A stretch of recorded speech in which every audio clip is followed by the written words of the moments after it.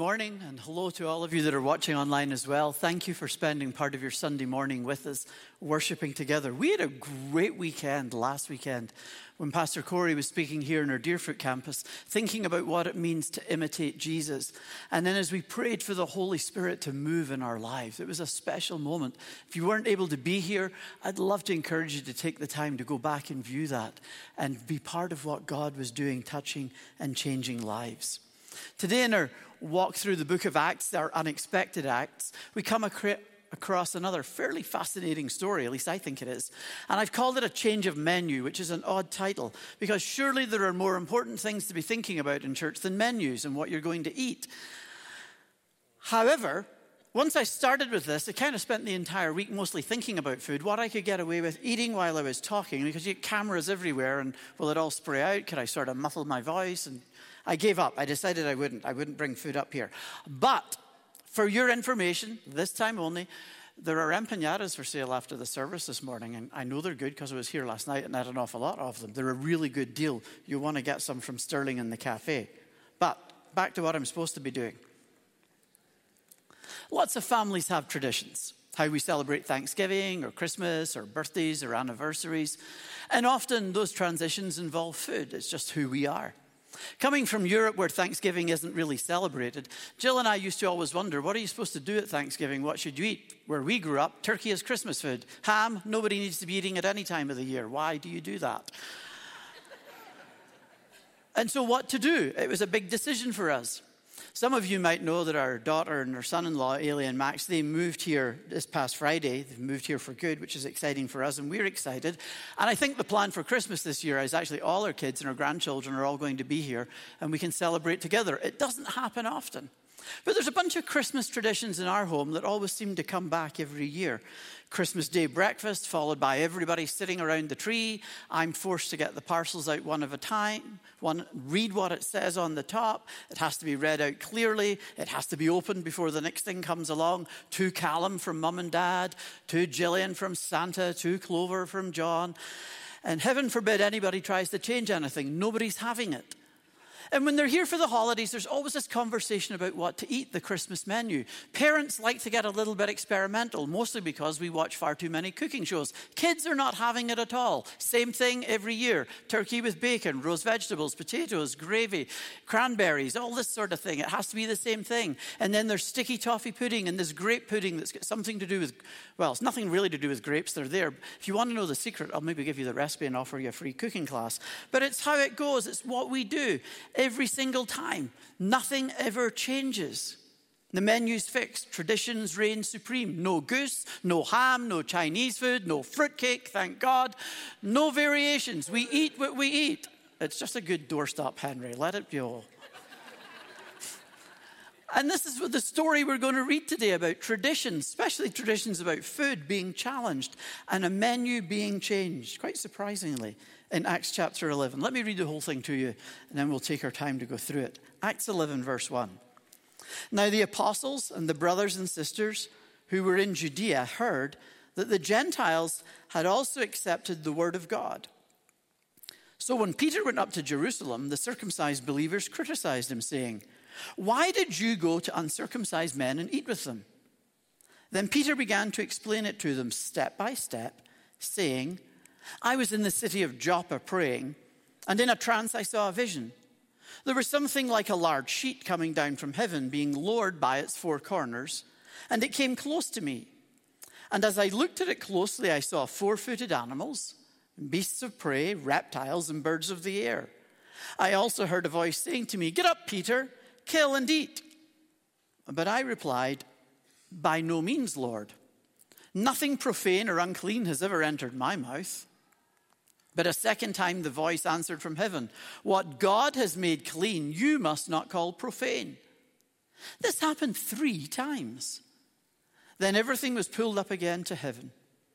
At that very moment, 3 men sent to me from Caesarea arrived at the house where we were. The Spirit told me to go with them and not to make a distinction between them and us. These 6 brothers also accompanied me, and we entered the man's house. He told us how he had seen the angel standing in his house and saying, 'Send to Joppa and bring Simon, who is called Peter. He will give you a message by which you and your entire household will be saved." And as I began to speak, the Holy Spirit fell on them just as it had upon us at the beginning. And I remembered the word of the Lord, how he had said, "John baptized with water, but you will be baptized with the Holy Spirit." If then God gave them the same Spirit that he gave us when we believed in the Lord Jesus Christ, who was I that I could hinder God? When they heard this, they were silenced, and they praised God, saying, "Then God has given even to the Gentiles the repentance that leads to life."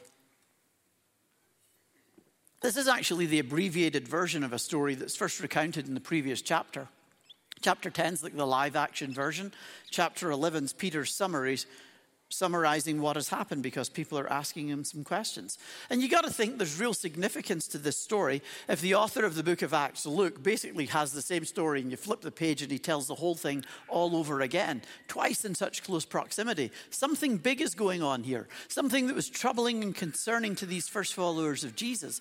And I think we need to know why and how and what. In fact, there's been a move of the Holy Spirit, a creative move of the Holy Spirit, and not everybody understands what's going on just yet. It's confusing. Expectations are being challenged, traditions are being set aside, and it leads to questions. It leads to criticism. I mean, who knew anybody would ever be critical in church? But the situation was complex enough and certainly volatile enough that this felt like a significant change that had to be worked out. In fact, by the time you get to Acts chapter 15, there's this big meeting that's called of all the elders and all the apostles in Jerusalem, and they're trying to get everybody on the same page once and for all. But for now, we're sticking with the events of chapter 11. Let me read the first couple of verses again to set the scene.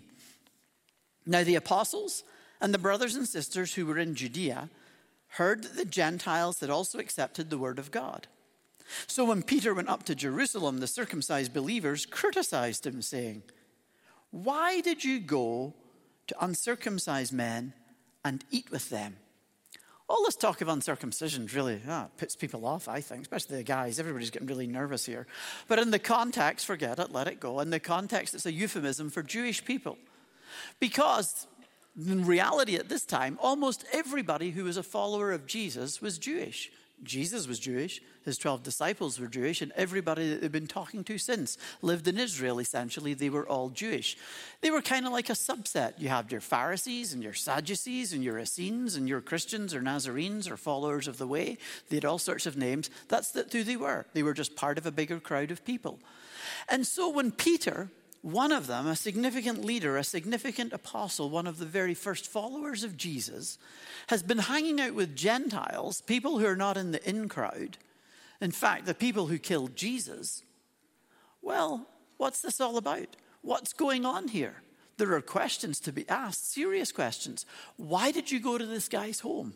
And why did you go inside his house and then have dinner with him? The guy that Peter visited was a Roman soldier. Romans, the guys who killed Jesus. What are you thinking, Peter? Do you not realize the danger that we're all in here? Maybe they were scared of the Romans. Maybe they were just worried about the Jewish authorities. After all, they'd also stoned to death a man called Stephen who was talking about Jesus far too much for everybody else's liking, and he died. Maybe everybody's just terrified. Like, let's not make a big deal here and stay quiet for a little time. Or perhaps the issue was about boundary markers, lines in the sand that tell us who's in and who's out. Kind of like we wear different jerseys when you go to a game and you kind of figure out which team you support. Or right now with an election coming up, what lawn sign you've got. Is it blue or is it orange? Are you in or in you out? That's how we look at things. And they're really asking, what are you doing, Peter? Are you suggesting that just anybody can follow Jesus? Don't they need to be Jewish first? Everybody else is Jewish. What about these people? Can you really follow Jesus and cheer for the Leafs? I'm not so sure, Peter. Like, what are you doing? Do you have to vote conservative to follow Jesus? These are the sorts of things they're asking. And who knows? But there are answers that are needed. And so in verse 4, Peter began to explain to them, step by step, saying, I was in the city of Joppa praying, and in a trance I saw a vision. There was something like a large sheet coming down from heaven, being lowered by its four corners, and it came close to me. As I looked at it closely, I saw four-footed animals, beasts of prey, reptiles, birds of the air. I also heard a voice saying to me, 'Get up, Peter, kill and eat.' And I replied, 'By no means, Lord, for nothing profane or unclean has ever entered my mouth.' But a second time the voice answered from heaven, 'What God has made clean, you must not call profane.' This happened 3 times. Then everything was pulled up again to heaven." Peter wants to take them carefully on the journey that he's been on, literally, to understanding. He begins by where he was staying, in Joppa. It's a seaside town just south of Tel Aviv. They call it, well, in English it would be called Jaffa these days. Same place, you can go see it. He was staying with a guy called Simon. In fact, in Acts chapter 9, verse 43, you read about this, and it says, "Meanwhile, Peter, he stayed in Joppa for some time with a certain Simon, a tanner. Simon worked with leather, which would have made him to be considered ritually unclean in their culture by observant Jewish people. It seems as though something's already changing for Peter, as though he's crossing over some lines or his mind is opening up to some new thinking, because he's obviously got it a little different about who's in and who's out. He's staying in this guy's Airbnb and he's not clean enough for the very pure. He's crossed a line. And when Peter's there, he has this vision. In fact, in chapter 10 that tells more of the story, Peter says then that he's actually been up on the roof for some time praying and his mind's wandering and he's getting hungry, and then he has this vision. Kind of like sometimes happens in church. Your mind's wandering, you start dozing off, maybe thinking about food because I've started talking about the food. You want the empanada, hurry up man, get to the end of the story, we can get the snacks. Anyway, pressing on, Peter sees all these animals coming down in this sheet, things that he would not normally hunt or even eat.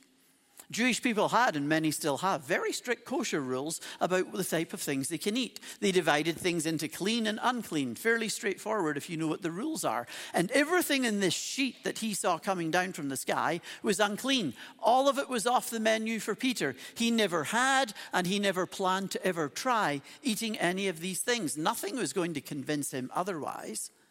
And that can be hard for us to grasp, I think. I mean, if I had a dream about bacon or lobster, I don't think I'd be reacting like Peter did and getting angry about it. I'd be getting a frying pan out and see what I could do. Get my plate, bring it on. Thank you, Jesus, for my dream about bacon. But Peter had been raised to avoid foods like that. No BLTs for him. And he objects to the instruction that God gives to him. And God is telling him the categories have changed. If God says it's okay, it's okay. It happens 3 times. Lots of things happened 3 times to Peter. He denied Jesus 3 times. And Jesus gently and lovingly restored him 3 times as he asked him those questions. Do you love me? Do you really love me? Do you love me, Peter? And now a vision with a message. It happens 3 times. You got to think Peter's a little slow in the uptake the way things generally go here. But even he's beginning to get the message. But before he can get on with frying his bacon, visitors show up. Verse 11, here's what happens. At that very moment, 3 men sent to me from Caesarea arrived at the house where we were. The Spirit told me to go with them and not to make a distinction between them and us. These 6 brothers accompanied me, and we entered the man's house. The guys came from a town called Caesarea. Its full name is Caesarea Maritima. It's another coastal town north of Tel Aviv this time, not too far away. King Herod, the bad guy in the Bible, King Herod spent a lot of money upgrading and getting this place looking good. It was this port, in a sense, for Jerusalem. He had aqueducts there. He had a working sewage system. He had a theater, a hippodrome for chariot racing, a big marketplace. It served as the Roman headquarters for their administration in ancient Palestine. It was also the Roman military base, the headquarters there. And you can still see lots of this stuff today. King Herod had, I think, probably the world's first infinity pool. And you can actually see it where his little swimming pool goes right out into the Mediterranean Sea. It's very cool. And these guys, they wanted Peter to come with them to meet their boss. And from chapter 10, we know who their guy's name is. Chapter 10, verse 1 says, in Caesarea, there was a man named Cornelius, a centurion of the Italian cohort, as it was called. Cornelius is a big deal. A Roman centurion, one of 6 centurions who commanded the Italian cohort of around 600 men. He was a man of considerable authority and standing in his culture and time. And it's no wonder these believers, followers of Jesus in Jerusalem, are asking questions. First of all, you're renting rooms from a guy who's kind of an outsider. He's working with leather. He's unclean. And now you're going to this Gentile's house, a Roman soldier, a commanding officer, the people who murdered Jesus. You're going there and going into his house like, what? And Peter keeps explaining. He says, well, the Holy Spirit told me to go. I can imagine eyes rolling, because mine do sometimes when people say things like that to me. I hear silly stories. People say, guys saying, oh, the Holy Spirit told me to marry you. And the girl's looking at him going, well, he never told me. Take a hike. But people do it often. We invoke the divine in order to justify our actions. God told me. How am I supposed to respond to you now? That's the end of a conversation. And when people say that to me, and I hear lots of them doing it, my eyes honestly do roll around in my head. Well, there's the conversation over. Dubious or not, this is what Peter's telling them. But it does have a ring of truth. I mean, why on earth would he be going to a centurion's house? There couldn't have been a more dangerous place for him to have chosen to go to meet someone. And I can only imagine the questions that Peter had in his own mind. Is this what the vision about the food is all about? That if God says it's okay, it's okay? Does that saying apply to people as well? If God says they're okay, then they're okay? Not only has Peter had this strange vision, he's heard clearly from God, and so off he goes with these guys. And when they arrive at the centurion's house, inside they go. Yet another line has been crossed by Peter. And Cornelius begins to explain why he sent for him, because he'd had a vision too. We read about it in verse 13. He told us how he had seen the angel standing in his house and saying, send to Joppa and bring Simon, who is called Peter. He will give you a message by which you and your entire household will be saved. It's as though God is really preparing everything for Peter. There's been a vision, there's been a command, and when he gets there, there's somebody who's eager and ready to meet him and listen to him and have a conversation with him. God has given both of these men a vision, and now he's brought them together to talk. And Peter begins to tell Cornelius about Jesus. The content of what he said is not recorded for us in chapter 11 in the summary, but it is all there in chapter 10. I want to read just a little bit about it, of what Peter was saying to him as he told Cornelius the story of Jesus. He said this, you know the message he, God that is, sent to the people of Israel, preaching peace by Jesus Christ. He is Lord of all. That message was spread throughout Judea, beginning in Galilee after the baptism that John announced. How God anointed Jesus of Nazareth with the Holy Spirit and with power. How he went about doing good and healing all of those who were oppressed by the devil, for God was with him. We are witnesses to all that he did, both in Judea and in Jerusalem. They put him to death by hanging him on a tree, but God raised him on the third day and allowed him to appear not to all the people, but to us who were chosen by God as witnesses and who ate and drank with him after he rose from the dead. It's a great summary of the story of Jesus, a great summary of what good news is. Jesus is appointed and anointed by God. Jesus is filled by the Holy Spirit. Jesus taught and healed. Jesus set people free from the things that were controlling them. Jesus was cursed and was crucified. Jesus was vindicated when God raised him from the dead on the third day. Jesus resurrected, met with his followers who are witnesses to all that happened. Jesus raised to new life at fish and chips in the beach with his pals. Jesus who changes lives. Jesus who says that he makes everything new. And poor Peter, he doesn't even get to finish his sermon. And I feel for a guy at this point in time, because verse 15, all of a sudden when he's just getting going, as I began to speak, the Holy Spirit fell in them just as it had upon us at the beginning. He couldn't get finished. And then I remembered the word of the Lord, how he had said, John baptized with water, but you'll be baptized with the Holy Spirit.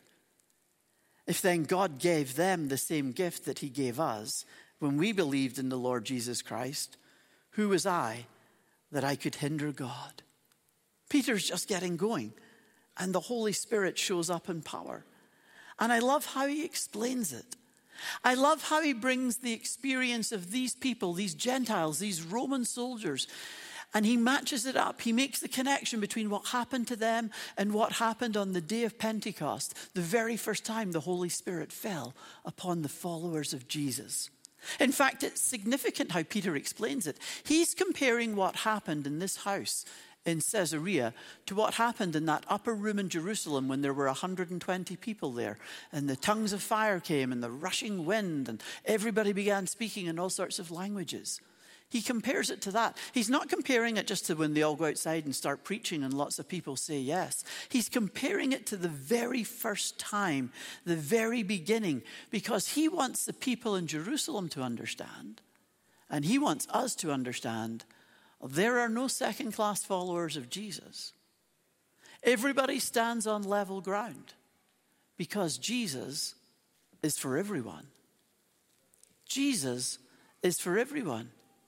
Even more, Peter sees in the experience of these Gentile people, he sees the fulfillment of the saying of Jesus himself in Acts chapter 1 verse 5, when Jesus said, John baptized with water, but you will be baptized with the Holy Spirit not many days from now.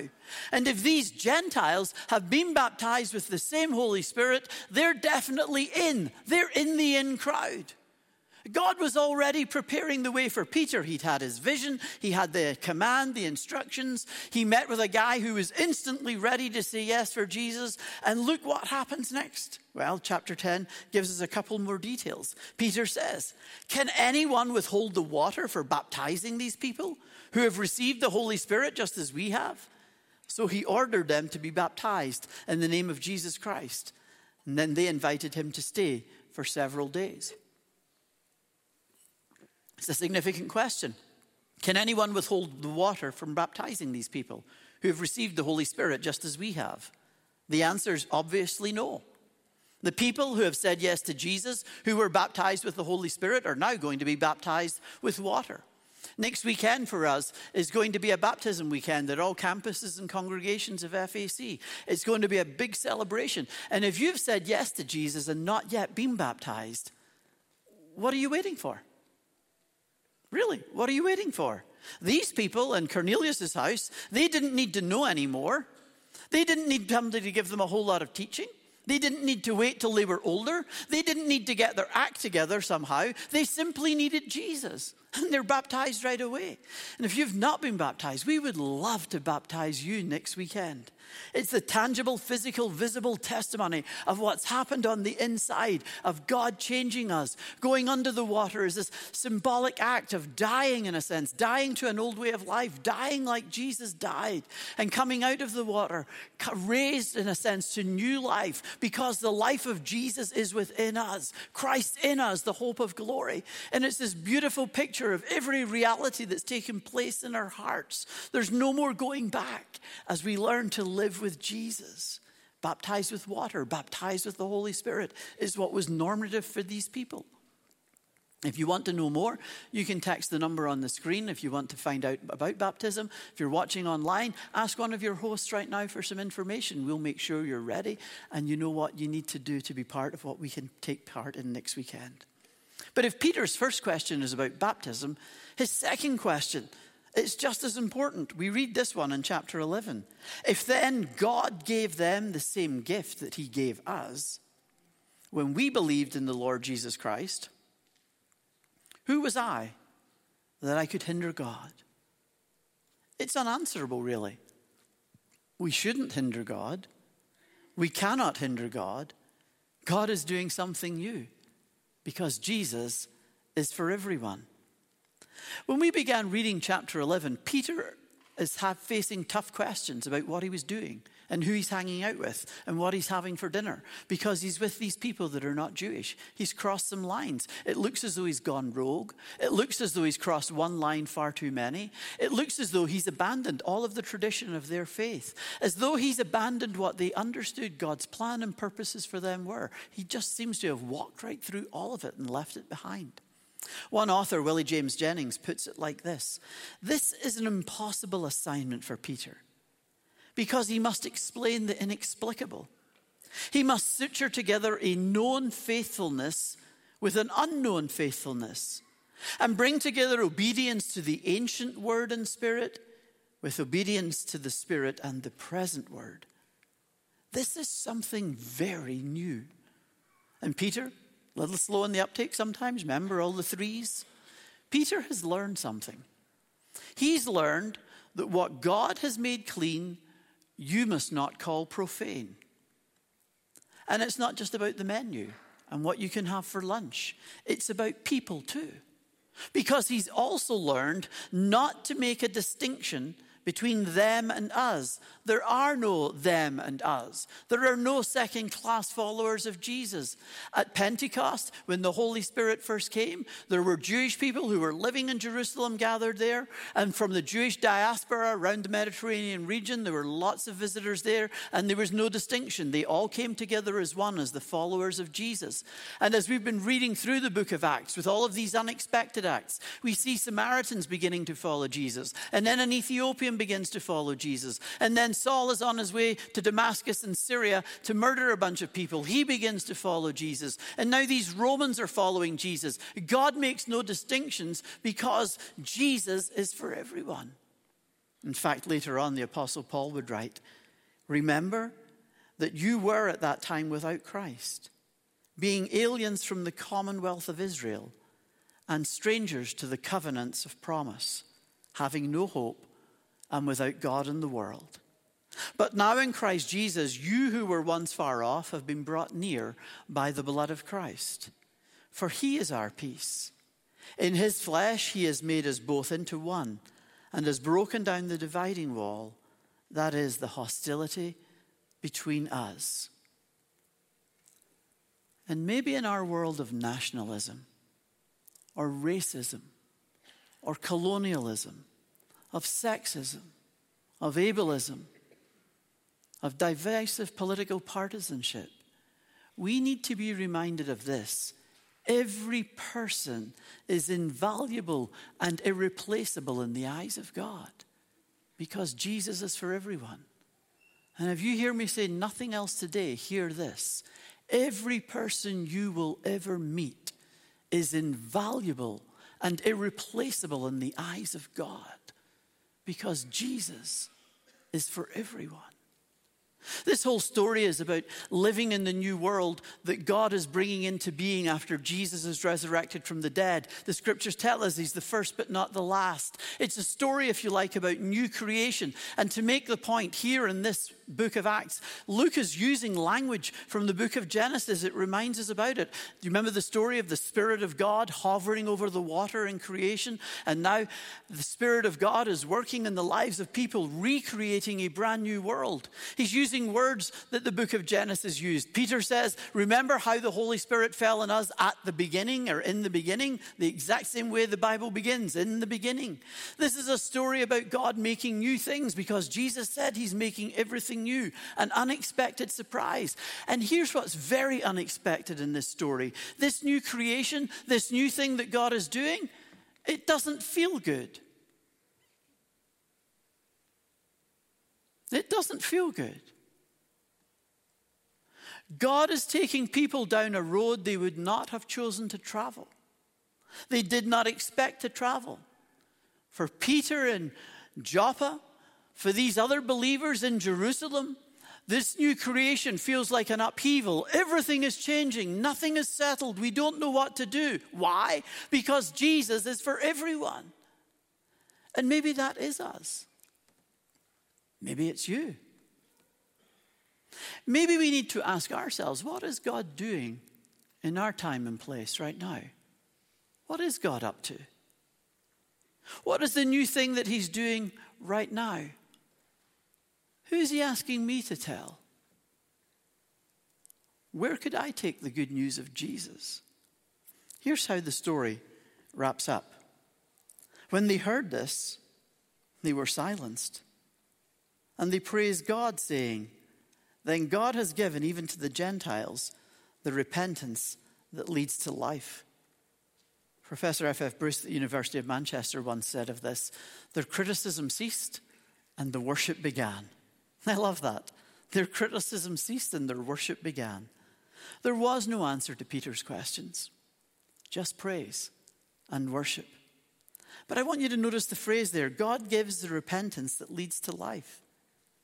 I think we need to figure out that repentance, sometimes we misconceive this. Repentance is not some big heroic first step that I make towards Jesus to show him I'm trying my best. It's not even simply feeling sorry for my sins. Repentance is the divine gift of being able to turn towards God in truth. That means I need to turn towards and face up to the truth in my own life. And that's beyond my own ability. Like Cornelius, I can't really repent or turn around on my own.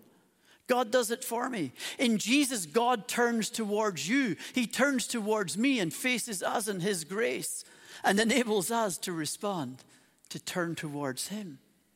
Repentance is an act of God's grace. Surprisingly, in this story, Cornelius is very passive. He doesn't say or do very much. It's as though he's being swept along, carried along by the tide of events that he's not able to resist or do anything about. He doesn't initiate it, nor can he really stop it either. This is the way it is with repentance. It's more than a decision we make or some good deed that we offer to God. Repentance is this joyful human response to God turning his face straight towards you and calling your name and bringing you home. And you turn towards him as you respond, because Jesus is for everyone. Have you received God's gift of repentance? Have you ever responded to God when he turns towards you by turning to him? If you haven't, I'd love to pray for you in a minute or two that you would do just that. I started out thinking about a menu. And God certainly changed the menu for Peter, and not just for lunch and his diet.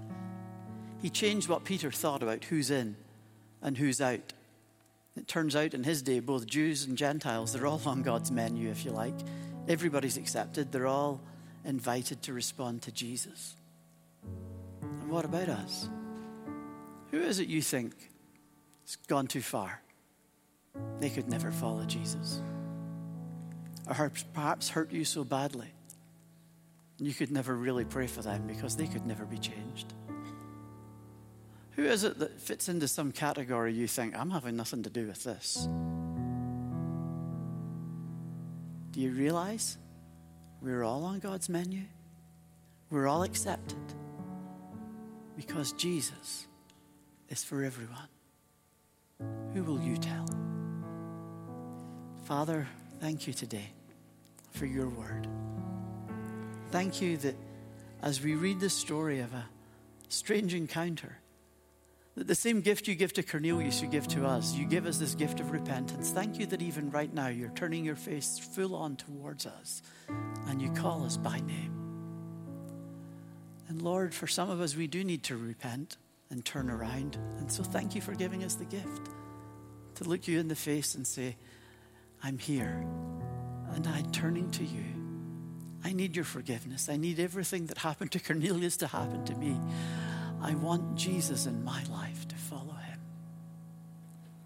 And Lord, I want to pray for people that will choose to be baptized next weekend, to make very visible the decision that's going on quietly in their heart, maybe even right now, that we would do what these people did and be baptized with water, to make visible to the whole world what you're doing in our hearts, that you're making everything new. And we also want to pray for the situations and people we find it hard to talk to. It's hard to tell people about Jesus sometimes, and there's some people we just don't like talking to. And if we're real honest, there's some people we've never put on the guest list, and we never would if it was up to us. But Jesus is for everyone. And so we pray that as we enter our week, we'd learn to live and to love like that as we share the amazing story of Jesus making us brand new. And so we pray in his name today and say thank you.